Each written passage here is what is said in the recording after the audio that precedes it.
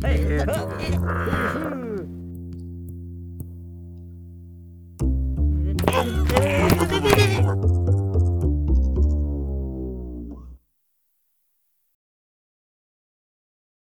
welcome back to Tamper Tantrum Live Nice 2013. Hello again. So we've had a pretty interesting morning. Very interesting. Quite challenging, lots of debate. Yep, so we've had Corey Andreen first up from CK Coffee. Did a great job. Talking about quality. Definitely he's taken a few things away from that, actually. It was a good talk. Yeah, definitely very challenging. Made me think a lot about kind of just the whole customer experience kind of stuff, and I don't think we necessarily always do a great job of giving the customers what we think we're giving them. That was interesting. Yeah. And then we had Gwilym just recently, moments ago, talking about the Barista Guild.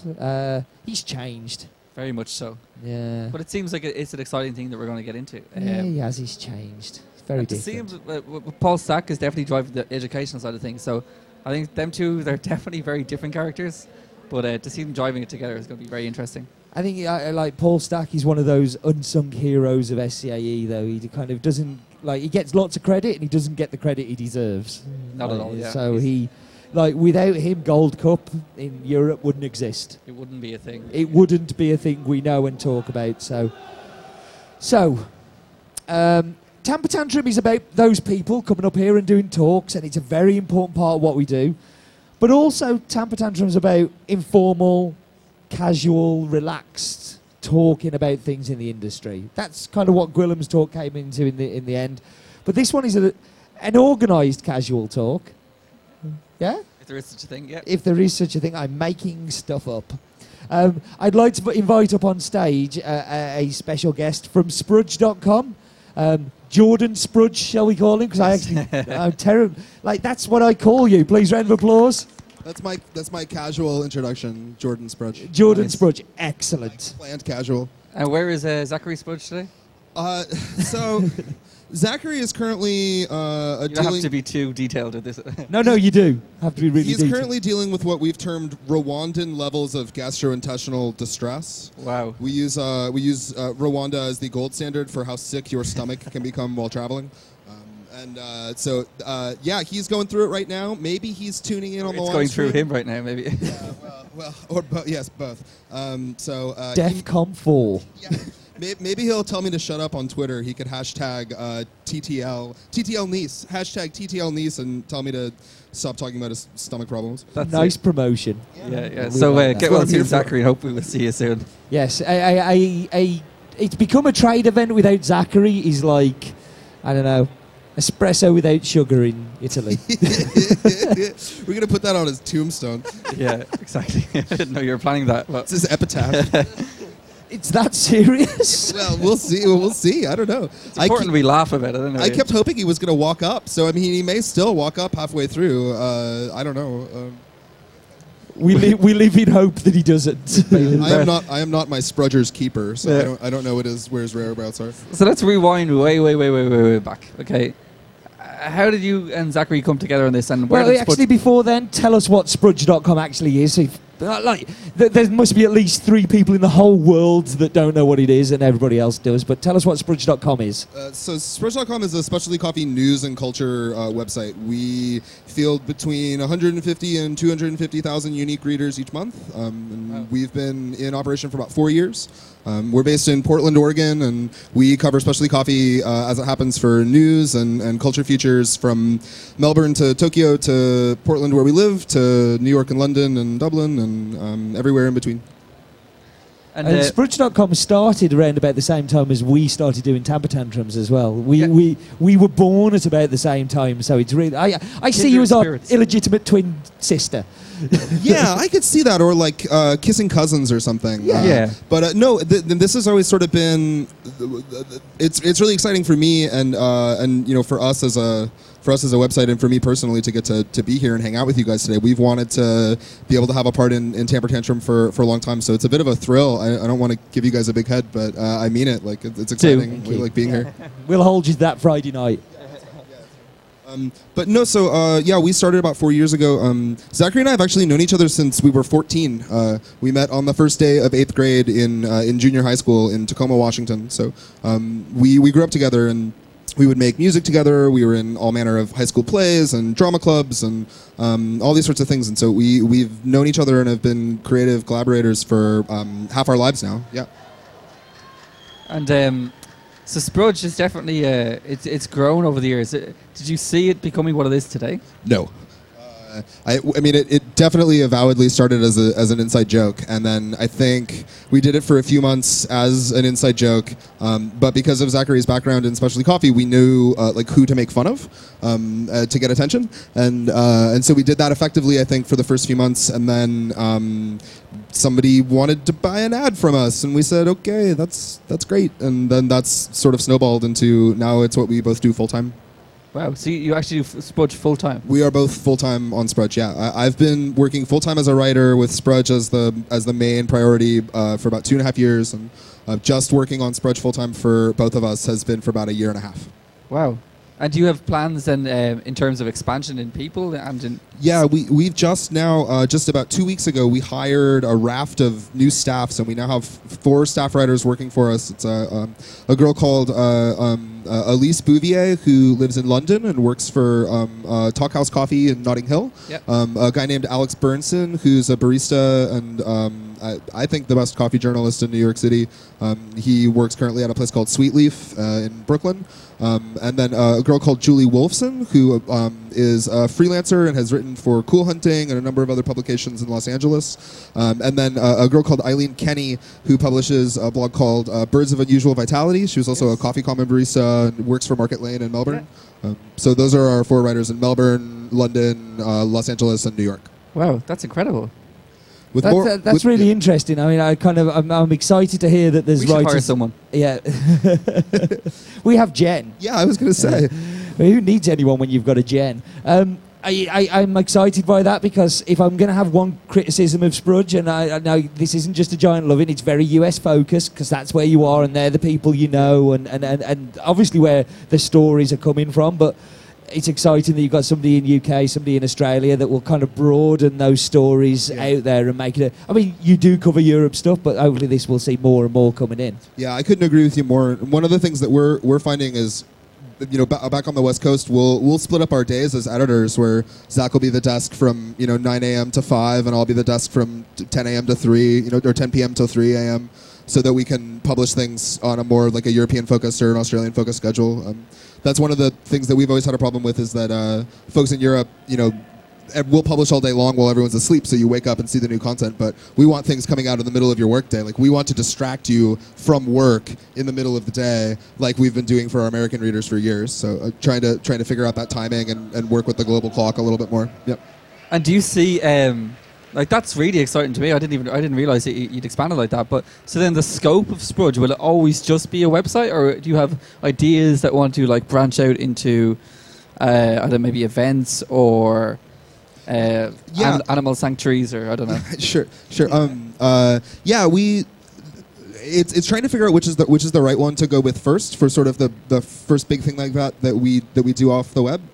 We have done a series of cupping parties around the United States, and then also we did 2 in Australia during WBC that are sort of like we call them cupping parties very avowedly because they're not cuppings. There's steps in the cupping process that are skipped, and there's 100 people there and 30 coffees on the table, and there's things about it that are very much like breaking with cupping protocol. But the flip side of it is it's a big gathering for coffee where there's no money exchange, there's no milk being poured, there's no competition, and so we've done quite a few of those around the United States, and then now a couple of them in Melbourne as well. So maybe some more stuff like that. But yeah, we've talked a lot about the idea of doing a pop-up cafe, which I think would be really, really fun. Like a themed pop-up cafe, and Zachary's got all kinds of wild ideas for what he wants to do for that. Zachary has a wild idea? Yeah. No, you surprise me. And then I think, we sort of go back and forth a little bit about the idea of doing something like a print quarterly. One of the other web-based publications that we're both obsessed with is Grantland.com, that ESPN and by ESPN Disney publishes out of Los Angeles, and they do a beautiful quarterly like printed book that's a collection of their favorite features from the last 3 months, and then original art and original original writing and stuff. And so something like a quarterly, that could be something that you would see from us in like 2014. Wow, that's really exciting. I hope so. If we do a good job with it, yeah. So, what do you need to bring Sprudge on then? Do you need like content from contributors, or do you need support from sponsors, or like what is it like that you need to do to get you to that next level? That's a really good question. We've had people sort of talk to us a little bit more seriously in the last 6 months or so about investment and sort of things like that. And we've taken sort of a slow pace with that. We both still fully own the company, so all of the kind of growth and development, hiring new writers and things has been done with ad revenue. So yeah, growing that ad revenue is definitely part of what we do. One of the things that we try to be really clear about with that stuff is we're not a trade publication. We don't sell content for money. You can't buy a feature on Sprudge, but you can buy an ad, and we do definitely make ourselves available for events and appearances and things for our clients, and clients and things like that are part of how we snoop news. So sometimes you'll see us writing about exciting things from people that we happen to work with. Sometimes you'll see us writing about stuff for people that we'd love to write us a check, but they couldn't care less. I think that's one of the things that contributes to Sprudge greatly is that, like, you will see a certain business sponsoring an ad, and then ridiculed the very next day. Yeah, that's exactly right, and we pride ourselves on that. Yeah, and I think that it gives it more when people do get credit on the site. You know that it's warranted and it's earned, and it's not just because they're filling the coffers underneath. So, do you find it difficult to weight that? It's always it's dialogues and conversations. I think the really important thing is that the people that we do work with as ad clients are all companies that we think do a good job. So we've always been really careful with whom we do or don't take ad revenue from, because that makes it so much easier to try to figure out ways to pursue working with them in the lifeblood of the site and in the content that we do on the site. So being really careful and select about your ad clients, that's something that from the very beginning that we focused on, and it's probably meant that we could have gotten a great big bloody syrup check 3 years ago and it would have been great, but we've always sort of said no because we weren't really sure how to talk about it and make it cool, so being a little bit more selective about that is something that we're actually really proud of. So you've said no to sponsors who've approached you, yes, as well as saying yes to people. Yes, that's tough. That's tough, turning away the money from the door. Yeah, but the payoff is that I just had Colin Harmon tell me that it seems like we do a great job of taking the piss out of people. And that we work with cool people. That's the payoff. You've taken the piss out of me, so I need to seem like I'm a good sport about this all, but I'm actually quite bitter. We've also said very, very nice things about you, to be fair. Yeah, that's true. It's been nice. That's I think a big part of growing any sort of organization, whether it's a coffee shop or a Sprudge or a roaster or anything, is trying to change people's perceptions about what you do, because a lot of the time you run a business in the context of what you want it to be. So I think it's interesting to listen to you say about what you want to grow Sprudge into, because a lot of the time people think you are what you are and that's what you'll always be. Whereas when you're running an organization, you see what it's going to be. Yeah, absolutely. And I think that's one of the things for us is, as we grow, and I'd like to think that you can see it on the content on the site and see it how we work the site, but to differentiate ourselves from trade, there's so much of the writing that's happened about the industry over the last decade has been done by trade, and we're not. And so one of the things that we do that's kind of important for that is the way that Sprudge talks back and forth to the mainstream media, how we're picked up and linked by different media companies, and how we work with them and steal stories from them and beat them to stuff, and which is great because it means if they play by the rules, then they have to credit us. Like if we get to something that's brand new that's just opened first, it doesn't matter if you're the New York Times or whatever. We beat you to it, so you have to say that we beat you to it when you write the article if you're going to play by the rules, and that's our bread and butter. So. Obviously, you walk on a knife edge of upsetting people, maybe, and making them laugh. Sure. Is there anybody that has took offence at stuff that you've done? Have you had to take anything down or retract? I feel like you guys both maybe are simmering with some past offences from years past. No, I'm kind of. I'm always fairly happy that people know I exist. So if stuff happens, that's fine. We had a good example of this is we used to do a running feature every week, and this was in like 2010 called Schmuck of the Week, where we would find specialty coffee like crime-related stories on the internet and call those people schmucks. We would like stamp their forehead with a red stamp via Photoshop that said schmuck and stuff. And we got this email maybe 3 months ago from a guy who had been a Schmuck of the Week and had gone to jail and gotten out and was finding that our Schmuck of the Week article was the first thing that came up when his name was Googled, and it was making it difficult for him to find like honest work like after he'd gotten out of jail. Wow. And so we saw that and just kind of looked at each other and said like, okay, our lives are very strange, and then also like let's just go and pull it because we've had our laugh. Like we're not trying to like ruin this guy's life, like, you know, from 3 years ago. So yeah, nobody's kind of going to go like, oh, that's a really important piece of information you've took down there that he was the Schmuck of the Week. So yeah, right. And I think you also have to be careful because, like, you know, I don't know, you don't want to upset somebody too much because they may have been a joke that we made 3 years ago, but you know, for them, it's you know, a revenge sort of a status at some point. Have you ever posted something on Sprudge and then met the person face to face and be like, "Oh, hello"? Like, do you find that hard to?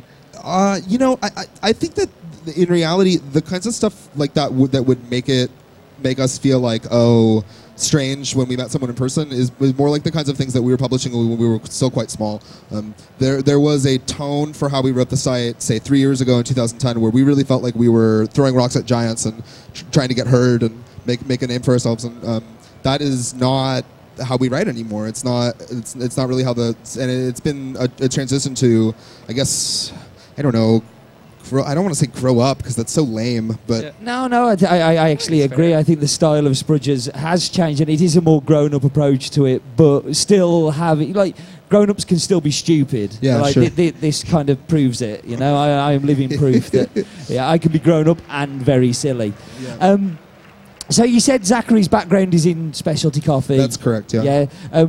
What's your background? Because everybody knows Zach. Yeah. And you're the guy in the background, like kind of a little bit more. Well, like Zach likes the limelight. He kind of is very outgoing and confident. And you're kind of, when I see you at trade shows, you're behind your laptop typing stuff. You were the wind beneath his wings. I think I'm his ghost. I'm his career ghostwriter in a lot of ways. So we grew up with each other and knew each other for quite a long time. And Zach moved to the East Coast after high school to go and work for Specialty Coffee. He worked for Nick Cho with Katie Cargiulo and Aaron Ultimo at Murky Coffee in Washington, D.C. in 2005 and 2006, and then managed the 9th Street Espressos in New York City in 2007 and 2008 when there was 3 of them, I think, 3 or 4 of them, and then moved back to Seattle. And then during that time, I went to college and got a degree in contemporary history from the University of Washington in Seattle, Washington, which is also coincidentally where Sam Lewinton, the Northeast Regional Barista Champion of the United States, and Stephen Vick of Blue Bottle Coffee are also University of Washington grads in specialty coffee. But yeah, so I got a degree, and then I very nearly went to law school, and instead I kind of slagged off for a bit and played a lot of music. I sort of had this like first act of my life in my 20s where I was a touring musician and played on a band on a record label that was based on the other side of the country from where I lived in Seattle, and toured and traveled. And Zachary was working in specialty coffee at that time, and so this is maybe in 2006. I would be out on the road, and he would say, "Oh, well, if you're in Chicago, you've got to go to this cafe. There's this cafe in Millennium Park that you have to go to. It'll change, you know, how you. It's better than anything in Seattle. You got to go and try it. You got to go and see it." And so that was how I learned about coffee. That was that travel that I did domestically in the States for playing music. It became like eventually I was like forcing my bandmates to like, you know, take an extra hour before we got on the road so that we could, you know, go and see the cafe or go and see the coffee. And so yeah. There's a lot of those links with music and kind of coffee, like going to coffee shops. Because I mean, in 3FE we've had a few people pop in. You tend to get bands walking in with scribbled pieces of paper like that's been torn off the menu of a coffee shop in Stuttgart or Malmo awesome. Or somewhere like that. Yeah. So yeah, that doesn't surprise me. But yeah, I'm always amazed at this stuff when you talk to you know, people like Matt Perger, who's so young and so talented and established, and I was just a noff when I was 23. I had no idea. I mean, I was a mess. I was massive disappointment. You know, I mean, I was really like, well, and my brothers were straight to law school from college and all that stuff, and I had no clue. So I'm always amazed when I see those people. I didn't, you know, it wasn't until Zachary and I started working on the site that I mean, even at that point, I was playing music in Seattle and working in restaurants and working as a bartender, and yeah.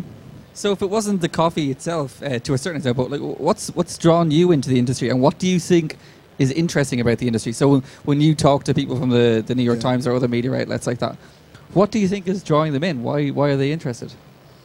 There's a lot of really smart people who have chosen coffee but could do anything else, and it's something that I feel like when we're covering the barista competitions, every once in a while I'll find myself giving that same compliment to someone, that you can see it when they're competing, that they could have chosen anything, but it's to coffee's benefit that they've chosen coffee, and they would be, the best in the world. They one among the best in the world at anything if they had done it, but because they chose coffee, it's to the industry's benefit. And I think there's a lot of stories like that.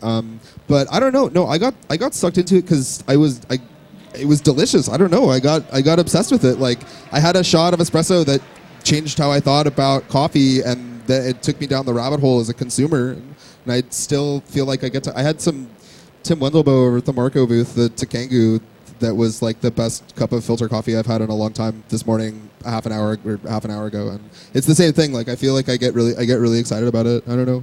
Do you see a lot more traveling in your future timeline? Is the plan for Sprudge to be on site as much as possible at events like this, at MICE, at London Coffee Week, that kind of thing? Yeah, Zach jokes that he wants to get himself set up in a bunker somewhere in Los Angeles and just have minions go out and do it from then on. And he wasn't joking. No, I know he wasn't joking. But to make one public appearance every 5 years and be old and withered, have Willy Wonka maybe. Yeah, like Mr. Burns' fingernails, sort of like a Howard Hughes-esque character. I can see that. Yeah, I don't know. It's interesting. I love the travel and also kind of hate it. I think I hate it the day before, and then you get there and there's that energy that happens when you get to a new city, and I still have that travel junkie thing. My mom's a travel junkie too, and kind of lives vicariously through the stuff with me, I think, and so I sort of grew up with wanting to get to do that. And I don't know. Well, you told me an interesting stat earlier on that you have spent more time away from home than at home in 2013. Yeah, that's right. Although that balance will be redressed this summer because I think it'll just maybe be some very light domestic travel in July, and then in August I'm getting married at the end of August, and so congratulations. Thank you. And I have a travel embargo on my month of August. That was part of the agreement to marry me, was that I wouldn't be gone for the month before the wedding. Yeah, happened to me too. Yeah. I mean, you guys do it too. You guys do the travel too. I mean, I don't know. What's the strategy? How do you keep a level head? I get lost sometimes. It's difficult because I think a lot of time, we've got a very young baby at home as well, so it's difficult, and a lot of the time the first challenge is to explain that it's not a holiday, it's work, and that you're working at this thing. Whereas the trade show, it's in Nice. Yeah, right. Yeah, this really didn't help at all. Just near the old town by the beach. Yeah, I feel like I have to explain that my Instagram of the beach was technically for work. It was for work. Yeah, so I think we're kind of privileged in that sense, because you do get to see, when I was in when I finished university, a lot of my contemporaries would have spent a year traveling through Southeast Asia or Australia. It was very much a done thing. And I just went straight to work. And I kept working, and I never stepped away from that. So I always regretted not traveling as a backpacker. But these days I get to travel to different cities and see cities. And I spent, I think, about 27 hours in Moscow recently, just in, out. But I saw more in that 27 hours than I probably would have in a week by myself. That's about how long it takes to get from the airport to the city in traffic, right? 27 hours. But you do, you tend to drop into cities. People will show you where to go. You get to see the better restaurants, the better bars, skip all the nasty stuff, and this is where you want to go. So it is a great way to see the world through work. Up until 2005, I hadn't been on an aeroplane. Wow. Yeah. Now he has his own aeroplane. Yeah, like now. The flying tomato. Yeah, big red one. I was one page off filling my whole passport with stamps. That's awesome. I was one page, and I didn't start that passport for 3 years. I did in 2003, and so now I fly lots.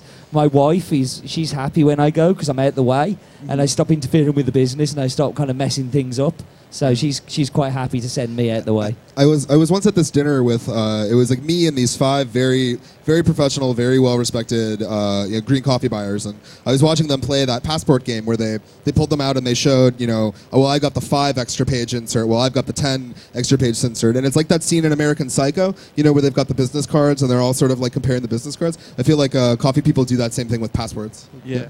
I seriously need to fill mine up, but I don't know. It's so Sprudge are definitely open to offers in terms of trips and like you.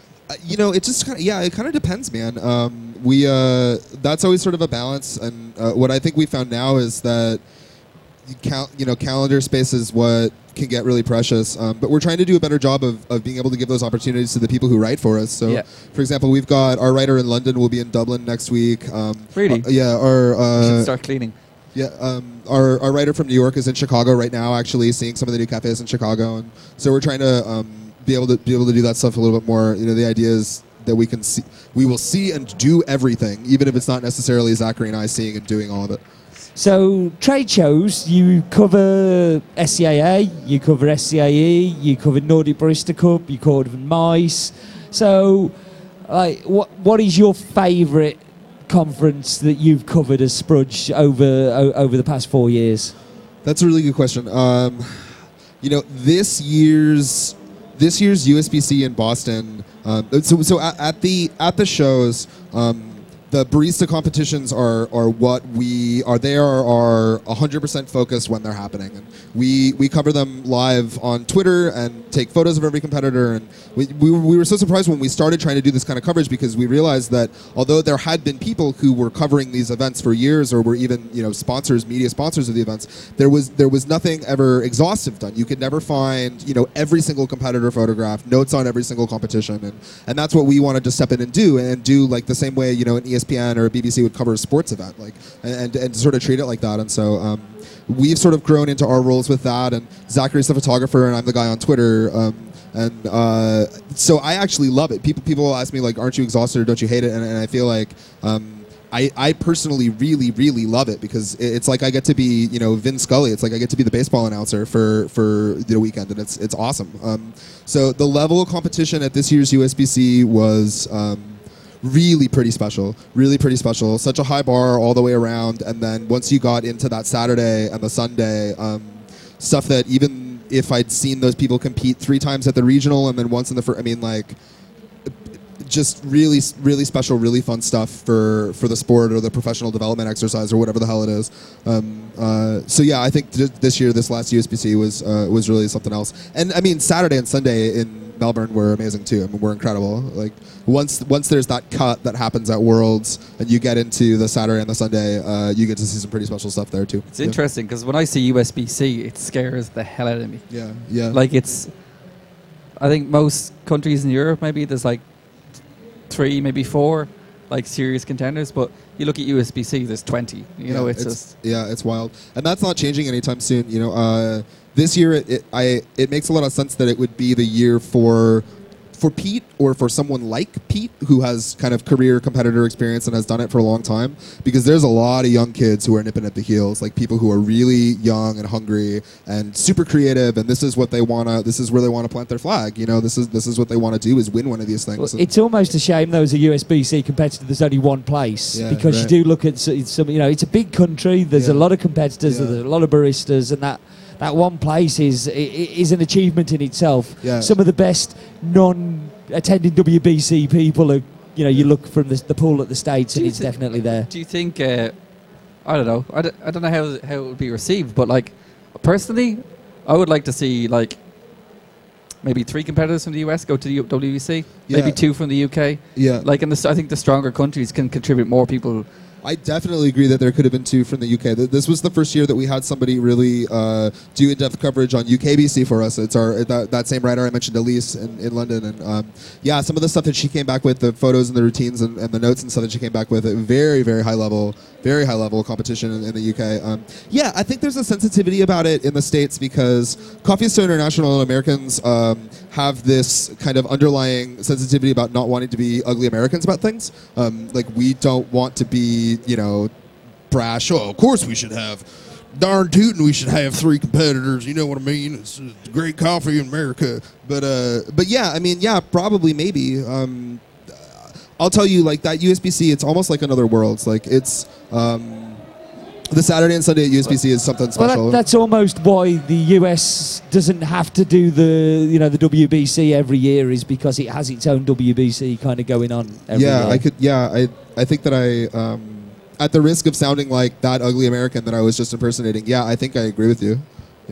Yeah, I think there will be a lot of opposition to it, but personally, I don't know. I think it's warranted. I like it for sure. If there was 3 competitors from the US competing at WBC, I think they would all make finals. Yeah, the finals, the final Sunday at the USBC this year was the best day of competition that I've ever seen. Yeah. Wow. So I think we time to wrap this one up. We're going to be coming back on stage in 20 minutes, where we're going to be having like one of the people I'm most excited about seeing on these. I mean, everybody's great, but Sonia's special. Sonia Bjork-Grant has kind of been around competitions forever. And knows competitions better than anybody else. So please come back in 20 minutes to see one of the best presentations I think you ever going to see. I've had a sneaky peek at the slides, and Sonia will talk us through where competition came for, what it was for, and how that's changed over the years. And when you look back, it's kind of inspiring because it was very, very, very different. So I think you think of 4 years of Sprudge covering barista competition, how much it's changed since then. It's, you know, back in Atlanta, 2009, you know, like it's a very different place to now. And Sonia's going to very, very vividly display that in her presentation. So please, a huge round of applause Thank you very much. for Jordan and for Sprudge. It's a pleasure. Keep doing what you're doing.